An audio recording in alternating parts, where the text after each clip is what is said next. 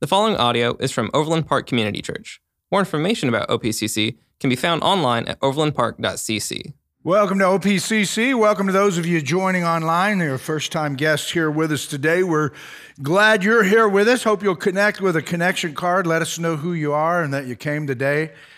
We'd be encouraged by that, and we'll pray for you as you decide if maybe this might be home for you. We hope it is, and we're encouraged by how the Lord has been moving. You know, when you think about life, it's really just about exchanging. We're constantly exchanging our time for something. Whatever you did yesterday was an exchange for something that you experienced. I was thinking about this a little bit. I have a couple of prevailing thoughts that happen to me when I mow. And, you know, I've not had to mow for a while because I've had boys that mowed, and now they're both older and they have jobs, and so I'm finding myself in this mow zone again. And one prevailing thought I have is, why do we do this? Like, this is so dumb. We're just like, so I exchange my time for a well-manicured yard. And the other thought I always have is, you think Kevin Durant and guys with money like that mow their grass? I'm like, wouldn't that be nice just to farm all that out? They don't even think about their grass. Somebody else, anyway. Maybe that's envy. Forgive me, Lord, if so. But I just, there's the thoughts that come through my head as I'm mowing the grass. And but I'm exchanging a little bit of time for something, and we're always exchanging. We exchange money. You know, you go over and boy, you exchange it right now, and you don't get very many groceries, right? I exchanged $12 for a Big Mac meal yesterday. $12. You say, what are you doing eating Big Macs? Well, I fell off the wagon a little bit. And so belief is something that I can offer to God. It's really the only thing that God would look at that I have that is valuable that I can offer to God. And belief always impacts my behavior. And we always want belief to be before it. If we're not careful, we think, well, no, I come and I serve and I offer that to God. Well, if you serve with the wrong attitude and it's not done in belief, it can actually become sin. That you even are justifying your life and your presence and your relationship with God based upon the things that you do for God. And that's self-righteousness, and it's broken. And Jesus criticized the people who were religious and doing the things because that's what they thought you should do to follow God. I think their intention probably was right, but the way they were going about it was all wrong. And the Lord, man, he just really didn't have any kind things to say to them. You whitewashed sepulchres. I mean, you think of Jesus saying all these nice stuff. He had some things to say to some of these people that were a little bit challenging. And so it's important for us to realize, man, if my belief is not where it needs to be, my behavior is going to be all messed up.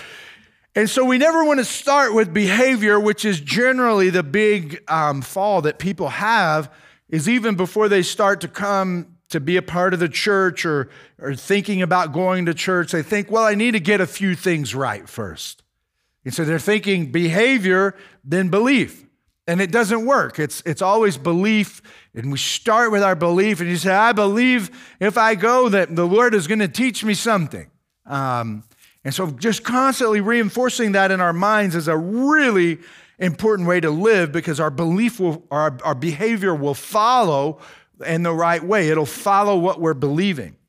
Now, today's passage is not one that we immediately gravitate to. You say, well, I'm going to go in the Word today. I'm going to try to read something encouraging, or I'm going to try to commit this to memory. We like to focus on the love and the grace and the mercy of God.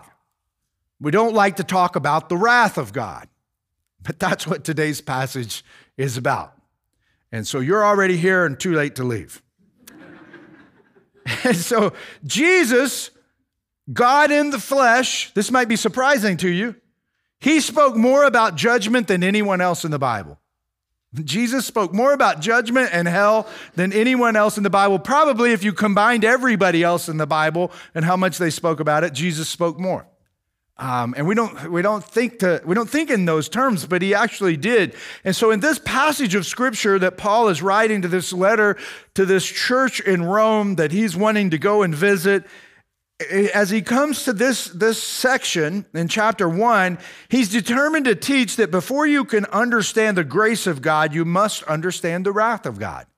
And so the wrath of God is really, really an important attribute of God that we need to understand. And I think that we live like, you know, if I said, hey, man, how many sermons in the last couple of years have you heard on the wrath of God? You know, it's not something that a church puts out on the banner in front on Metcalf. This week, the wrath of God. You know, that's an accelerator. Don't go there. I'm not going to that church. It's what people think. Why is that? It's because a little bit of it is because there was a time that the church was really evangelistic and talked a lot about hell, talked a lot about judgment. And it kind of got off a little bit to where you could use it as a little bit of a scare tactic. And that's not the right way you don't want to manipulate people with fear. But because of that, I think the pendulum has swung so far to the other side, which is what happens a lot in the church through church history, is the pendulum will kind of swing back and forth. And we're going to try to get in the middle of this thing, but it can swing back. Now all we're doing is talking about the love and the mercy and the grace of God. And that can sort of get watered down if we don't understand the wrath of God. And so like when we look at this, to know God's graciousness, like if you're really going to begin to experience the power of that, you must understand man's sinfulness. And there's an essential relationship between God's righteousness and his wrath. And it's important to note when we talk about this, one of the reasons we have a hard time with it is because we think of human wrath. We think of man's wrath. So we think of a man, maybe his daughter or son was abused by another adult and just did awful things to his children. And then the man is enraged and his wrath comes out. And he goes and he gets a hold of this person maybe before even law enforcement does, and maybe he beats the man to death. And we can go, I can see why he would do that.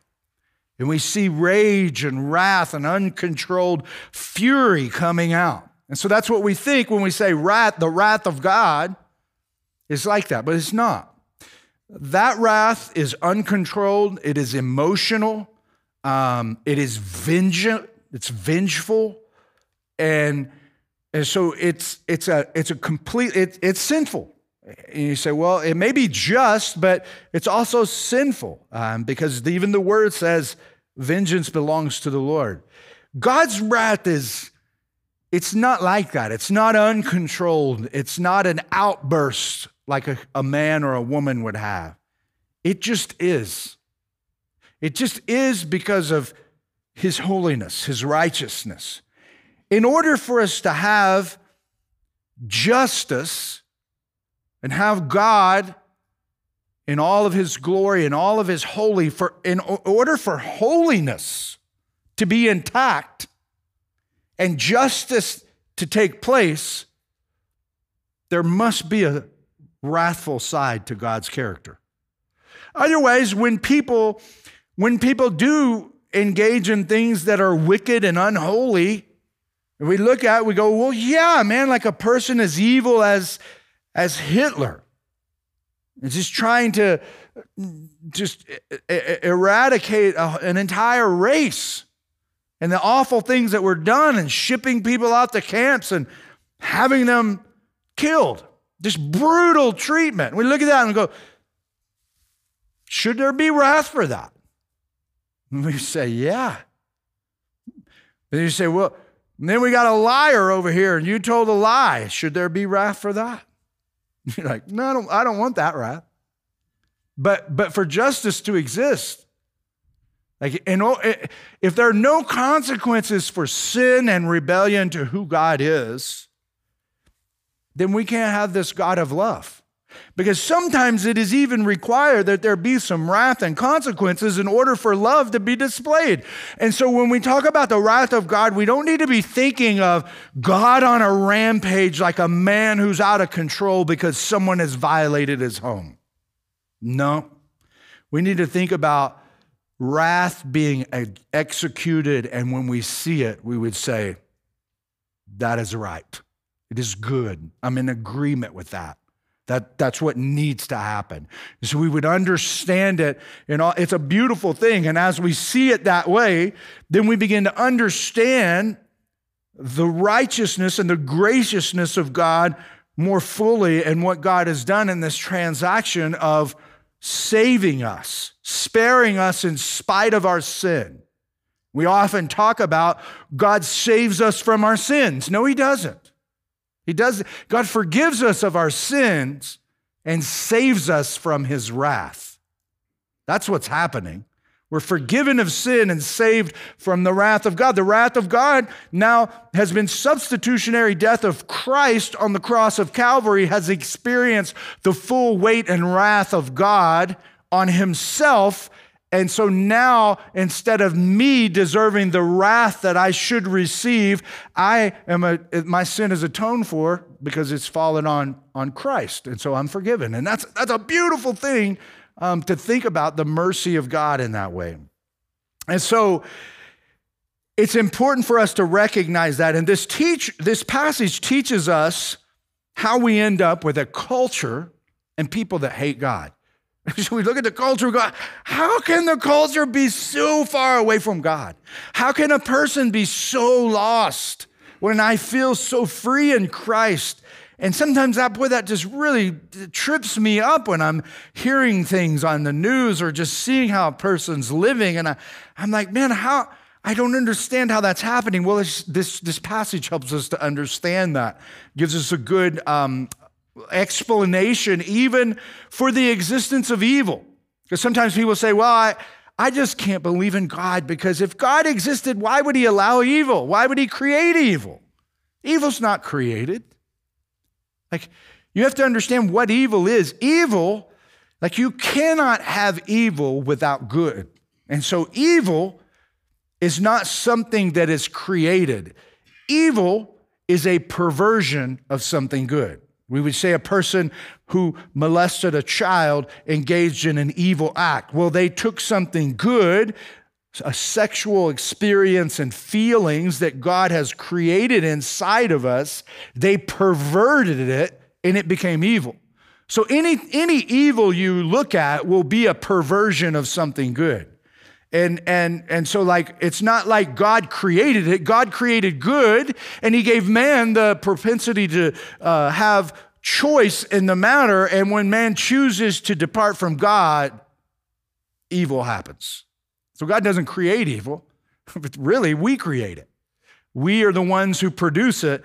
And that's what this passage, man, it helps us to kind of get our minds around understanding what's happening in humanity, what's happening in our culture, what's happening in the people, the lives around us, and even what can happen to us if we are not careful.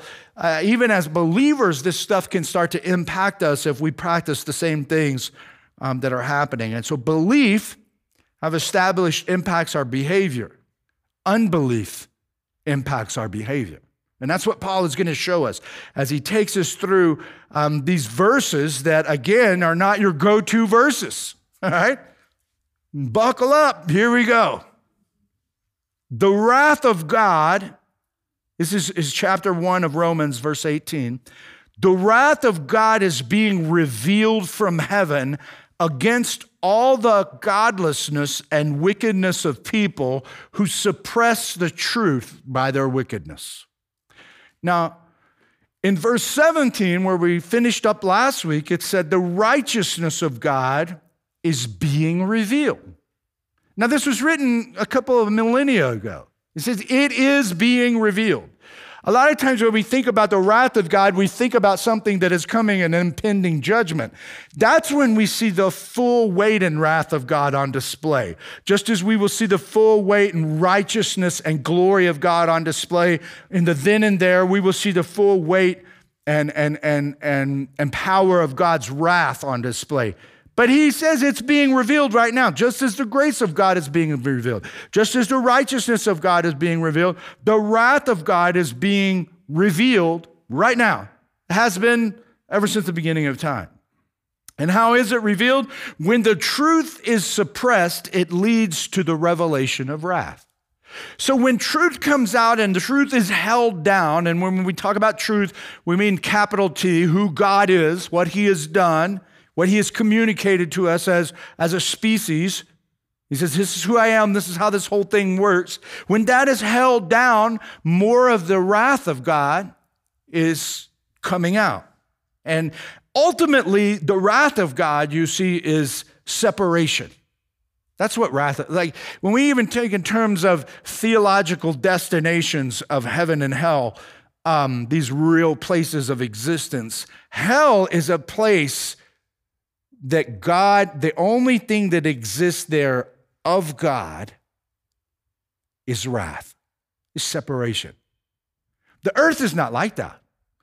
And so when we think in these terms, we begin to recognize that when truth is suppressed, then the revelation of that truth leads to wrath. Or that truth, here it is, it's coming. Like, so even in this sense, I might preach the gospel, or I might share a truth claim about Jesus with someone, and they hold it down.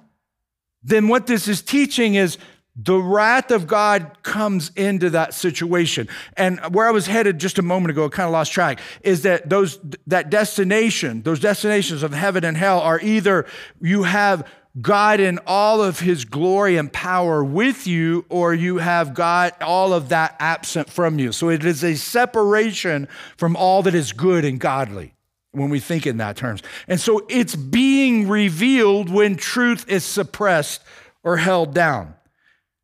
It's not in its fullness, as I've described. It is a glimpse, just like it is with righteousness. We've not seen the full righteousness of God on display, but we have seen the righteousness hand of God moving in our midst. And so Paul goes on, and he says that's what's happening, and it happens because this suppression of truth.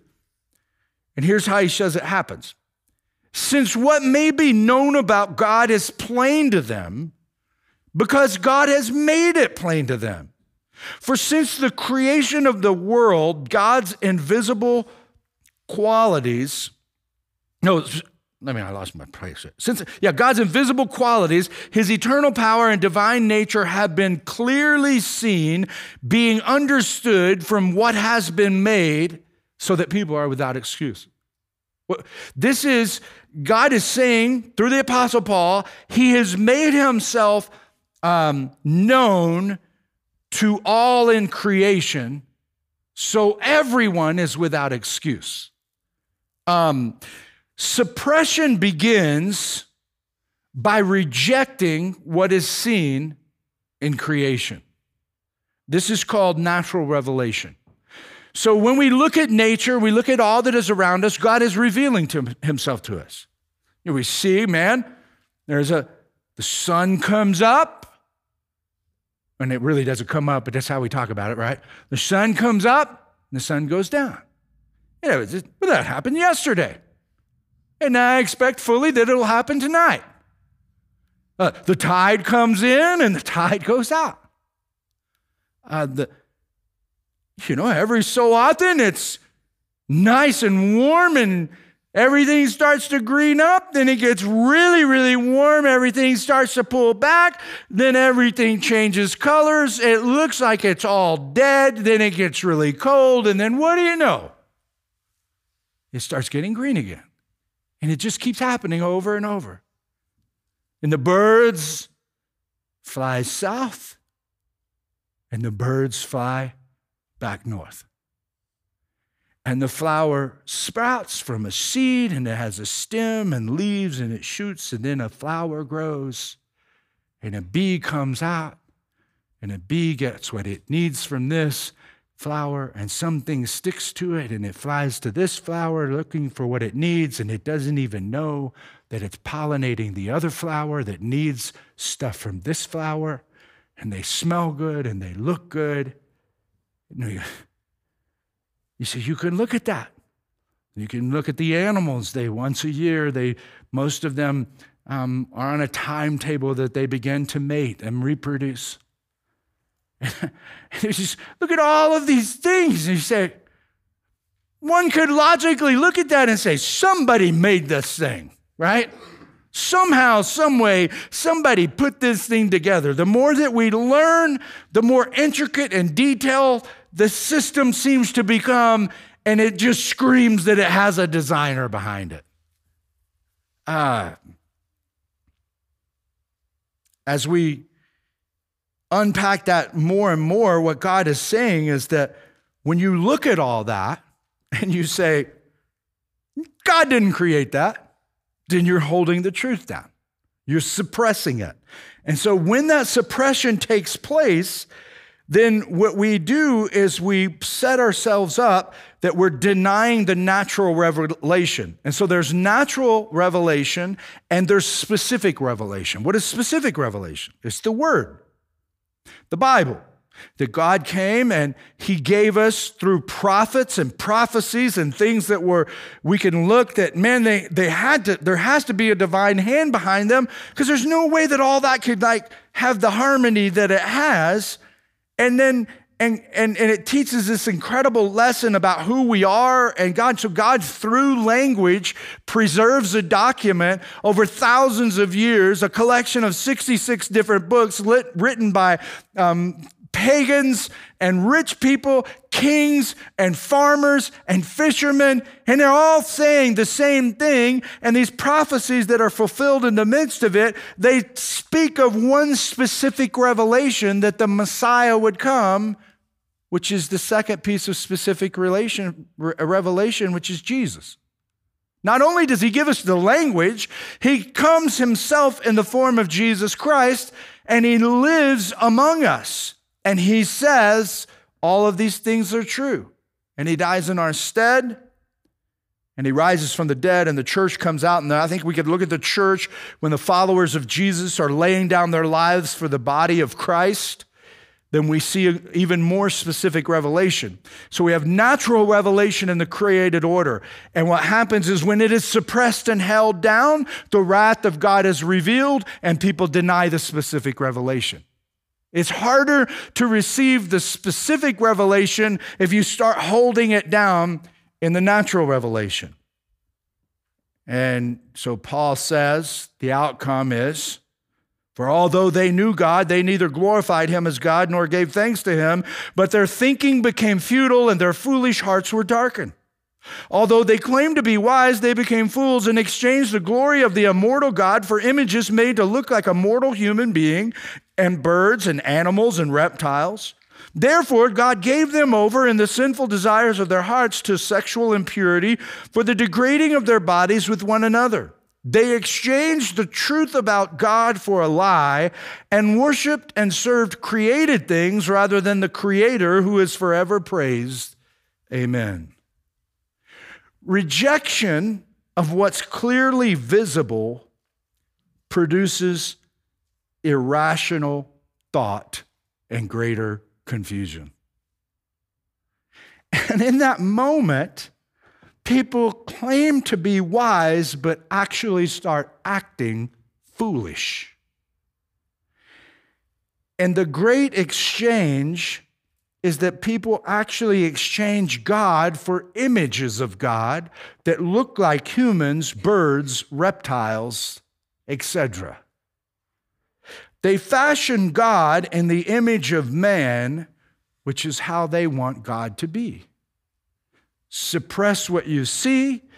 That causes you to deny the specific revelation, but yet inside of you, you know you are made for a higher purpose. You know there is some kind of religion tugging at you, but you come up with one in which you can tolerate, and think about all the religions of the world that use images that look like man or beast, and sometimes both. Paul is saying, this is how you get it, man.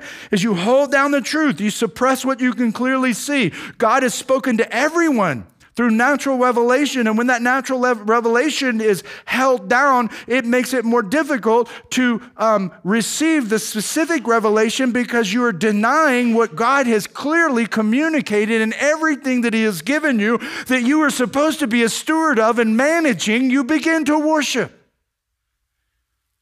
And God's wrath is revealed. How is it revealed? He gives people over to themselves to degrade their bodies.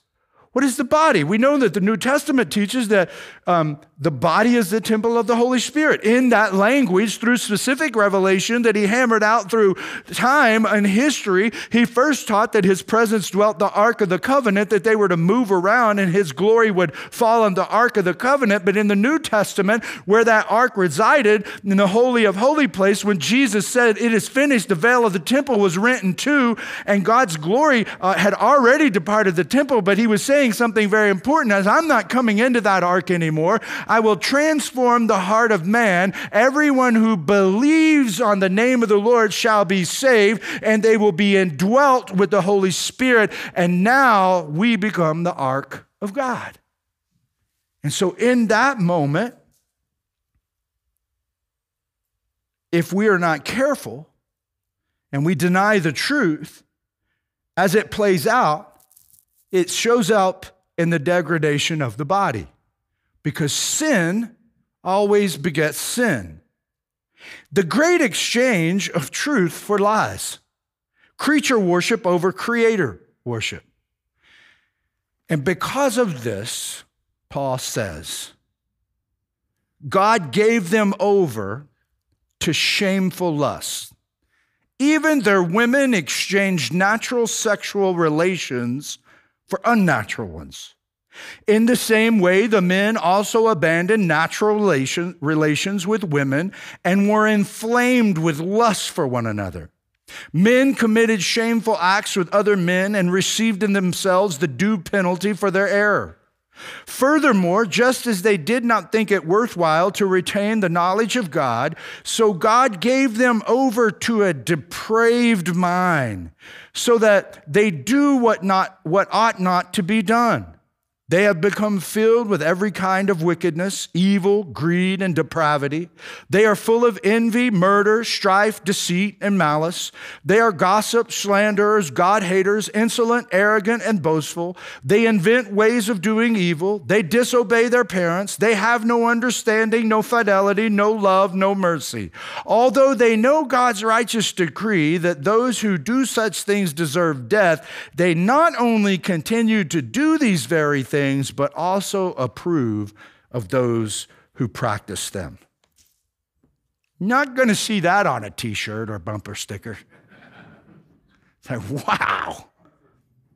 The result, okay, this is really, really important. The result is degradation plays itself out, and sin begets sin.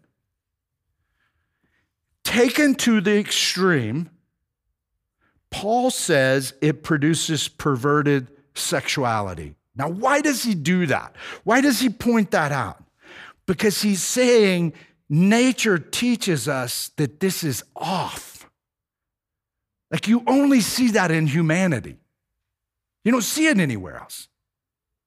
And so he's saying that he's not just specifically nailing this one sin. He's saying that when you take this kind of degradation and you take this God giving you over to irrational thought because you're suppressing the truth, and you start inventing and believing lies, it just keeps spinning out of control. And thinking that you were wise, you start acting like a fool, but everybody else even can condone the way that you're acting and calling it intelligent when it is the most foolish thing that you could ever see in the world. He says, look, you will see it as it plays itself out. You will see it first in its most extreme way in the sexual relationship. Verse 28, he says, revelation rejected. Let's read this because this is so important. You need to understand what's happening.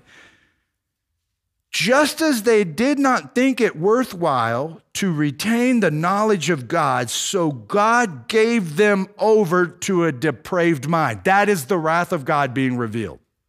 That is partially what we see God's wrath is pouring out. The thinking becomes screwed up so that they do what ought not to be done. And then he goes on and he says he gives them over to this depraved mind. That is the Greek word adokamos, and it means not standing the test. It's not pure in thought. It's broken thought. And the result is people do what ought not to be done, and they believe a lie, then their behavior follows. You see why belief is so important? Is that once we start believing something that's broken, then our behavior will follow right in its footsteps. Sexuality is used to show the great perversion, but he lists all kinds of things. Envy, murder, strife, deceit, malice, gossip, slandering, God-haters, insolent, arrogance, boastful, inventing ways to do evil, disobeying parents. They have no understanding, no fidelity, no love, no mercy. That covers a lot, guys.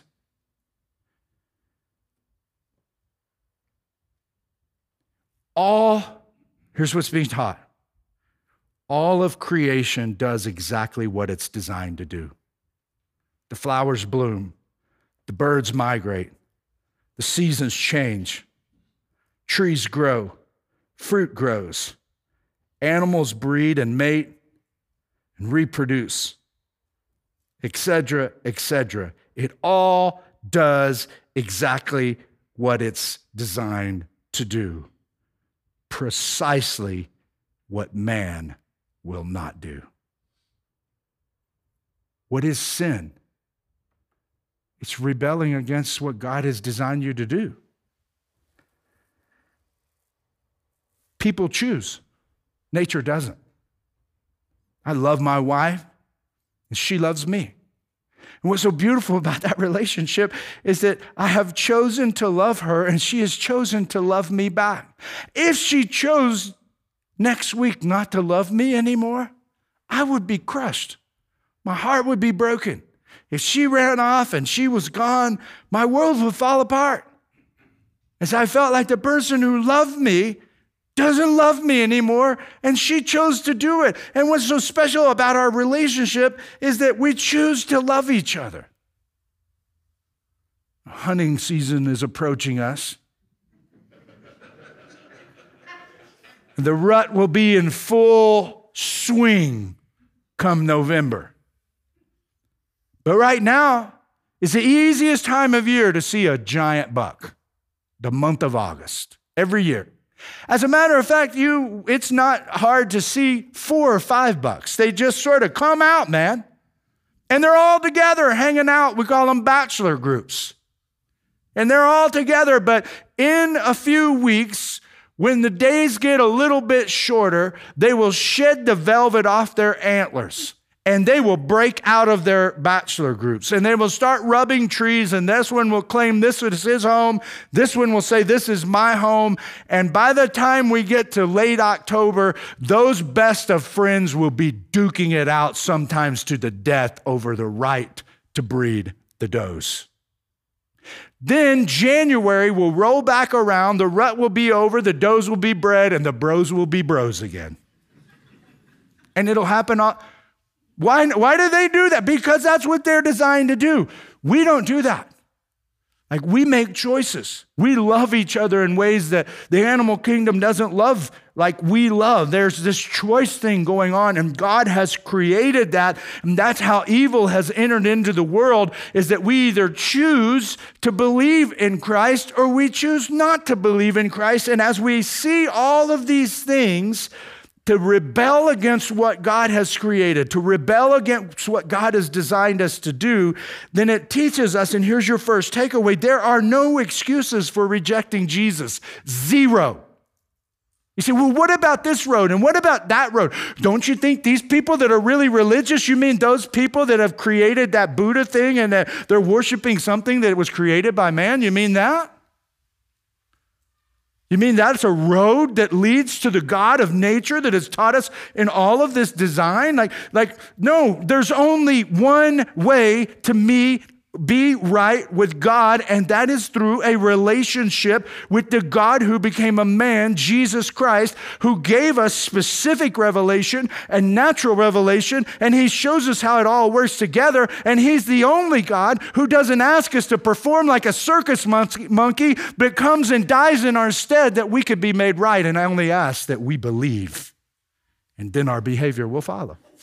And so there are no excuses, because we look and we say, well, what about the person who's never heard the gospel? They have natural revelation and probably never received specific revelation because they keep holding down the natural revelation.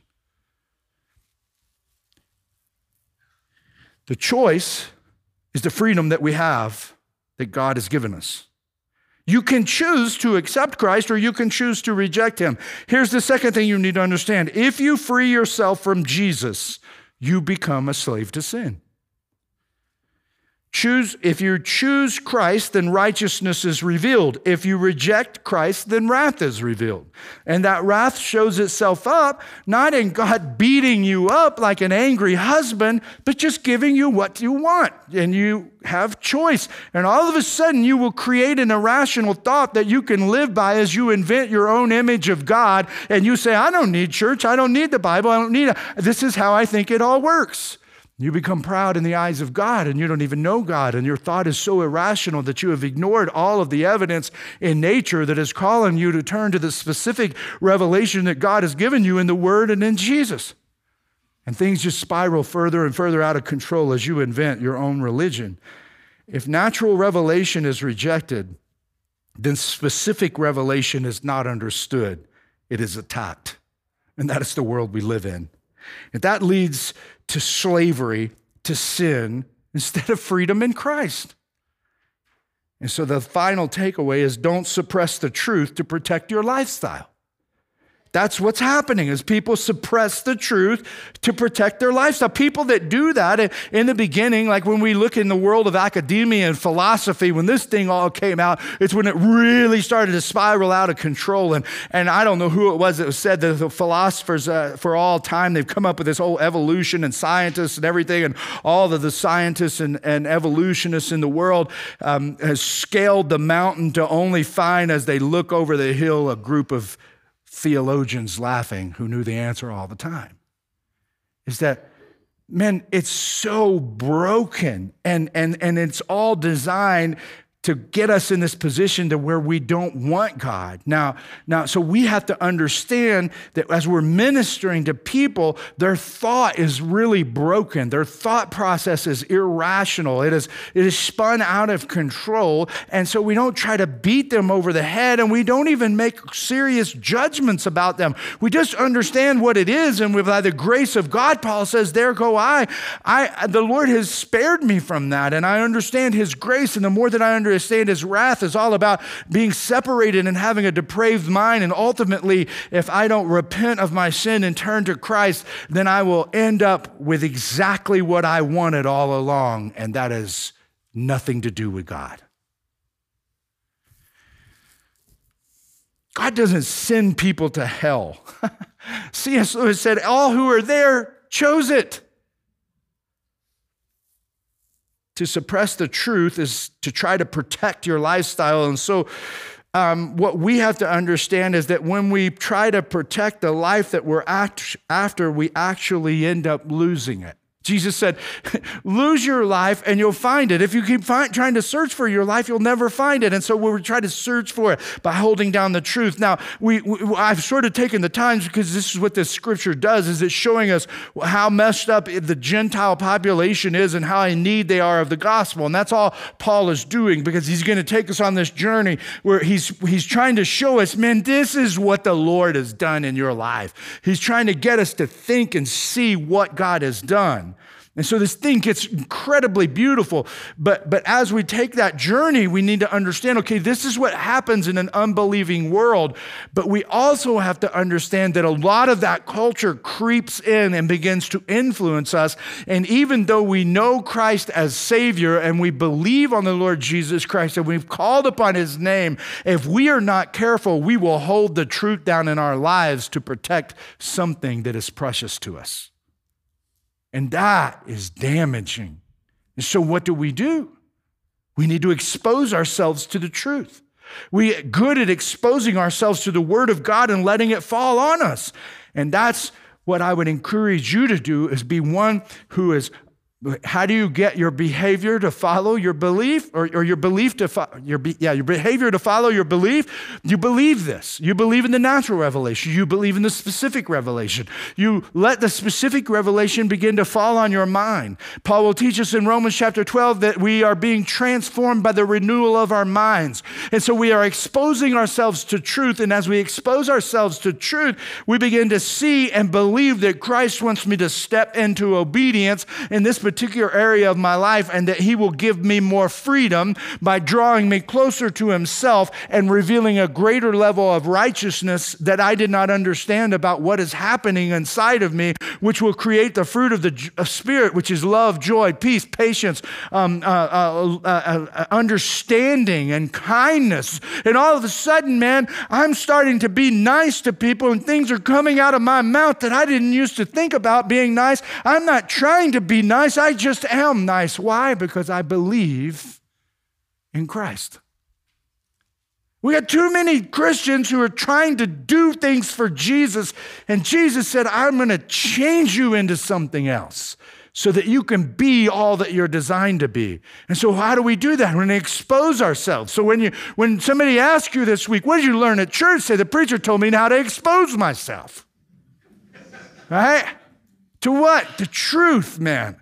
And don't be afraid of the truth, and embrace the truth. And when you feel conviction, don't be afraid of it. Say, the Lord is trying to show me something so that my thinking is not depraved. He doesn't want to give me over. I'm a child of his. He's working in my life. He wants to show me something that's going to bring about greater freedom. And then all of a sudden, I start walking and following hard after Jesus. And people are taking a look at my life and they're going, man, there's something different about this person. And it has nothing to do with any kind of religion. They just live different. They treat me different. They act different. They smile different. They have something deep inside of them that is missing in my life. And I know that it's missing because I look around and I see that it's missing in a lot of other people's lives as they yearn for attention and affection in all of these broken ways. And I need that and I want that. And it starts to speak to them, and the Lord brings it to you. And all of a sudden you become some specific revelation in an unbeliever's life. And for the joy of the Lord, you share the gospel with them. And there's more rejoicing in heaven over one lost sinner who repents of his sins and says to Jesus, I'm sorry. That's what it means to be a follower of Jesus. It doesn't mean that you just go to church, man. It means that you're following Jesus. And that brings us to the big idea. If you turn to Jesus, you get relationship. If you reject Jesus, you get wrath. Every time. Every time. Even as a believer, you will still experience the wrath of God revealed in your life if you walk in disobedience, because the Lord chastens those whom are his. Wrath and righteousness are being revealed. That is the great exchange. Don't exchange your life for a lie. And this has helped me really a lot. As I look at the world and I go, man, how could it be so broken? You know, 2 kids shot down in Kansas City yesterday. Said they found their bodies just laying in the service station parking lot. So how does that, what is going on? when the wrath of God is revealed and it perpetuates itself, God just gives a person over to what they desire as they reject him, then sin begets sin. And we end up with a world system that doesn't know Christ. And it influences people in the world. As babies are born and they grow up in this system, they're shaped and they're mentored by people that are educators and coaches and all kinds of things, and they're growing up in this world system. And if those people are people not necessarily evil, that we would say, oh, there's so much evil in their life, they're just depraved in their thinking and their thought is irrational, then this world system grows and it starts to shape the culture. And we look at that and go, golly, man, what are we going to do? Vote Republican. That's not going to do it. Vote Democrat. Get this. No. The righteousness of Christ is being revealed. And every time a person lets that righteousness out of their lives and they begin to understand what it is that the gospel has done to them, and they begin to understand how desperately wicked they were and how far apart from Christ they were, and the gospel touches their life and they begin, for the joy of the Lord, to understand their salvation. They repent of their sin, and a Son of God is born, and the body of Christ grows. And the church is there inside this broken world, and it is more specific evidence that God uses us to love this broken system and call to this broken system and say to this broken system, you were designed for so much more. And that's what we are. We are the body of Christ, the hands and feet of Jesus, to go out into this broken system and love it with the good news of the gospel. This, friends, is the word of the Lord. Heavenly Father, we thank you. We are overwhelmed by your goodness.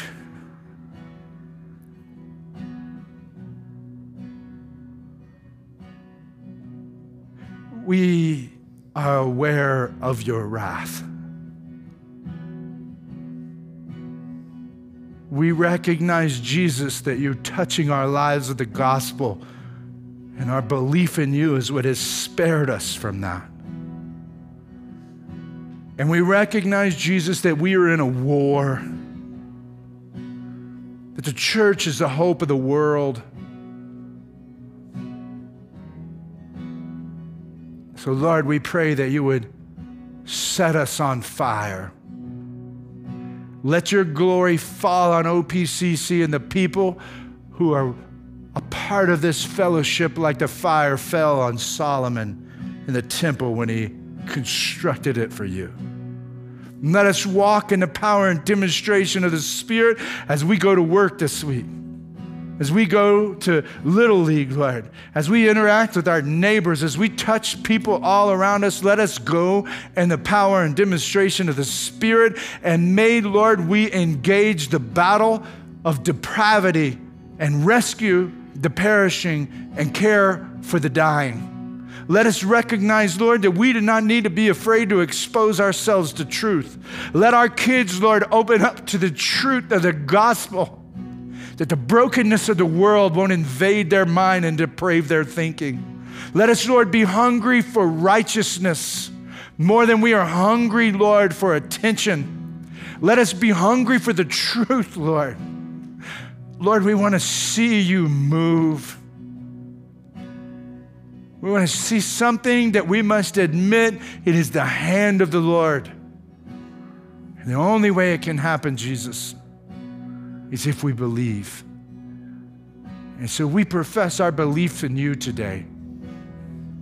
And we call on you to help us to be what you've made us. And we ask it in Christ's name, and amen. Thank you for listening to audio from Overland Park Community Church in Overland Park, Kansas. For more information, visit us online at overlandpark.cc.